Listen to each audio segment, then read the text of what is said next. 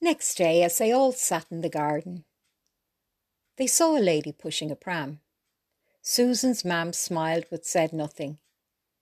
As the pram got closer, both Susan and Kay jumped off the garden bench. They were at the pram in moments. "Carmen," they smiled, both looking into the pram, ignoring Carmen completely. "Why didn't you tell us?"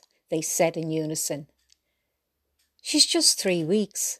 Meet Jane." It was my mother's name. "I did write, but only yesterday." They started walking towards the garden. "I don't know what I would have done without your mam, Susan." I asked her not to say anything. I wanted it to be a surprise. "Isn't she a peach?" They all stood adoring baby Jane as she began to do a little stretch so gentle. "Aren't you afraid you might break her, Carmen?" asked Susan. Carmen sighed and answered, "Yes, only all the time. Your mum has called to our house at least once a day since a week before she was born. This is Jane's first outing. I was so excited when she called by earlier this morning to tell me you were both here." "When did you do that, ma'am?"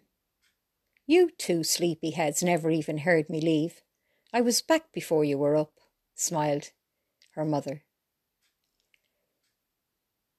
Carmen bent over the Silver Cross pram and loosened the blanket. Said, "Time to meet my two best friends, Jane." She placed Jane in Kay's arms.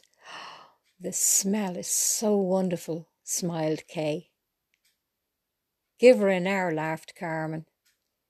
Kay let just one tear escape her eye as she thought of the magic moment when she would meet Mary.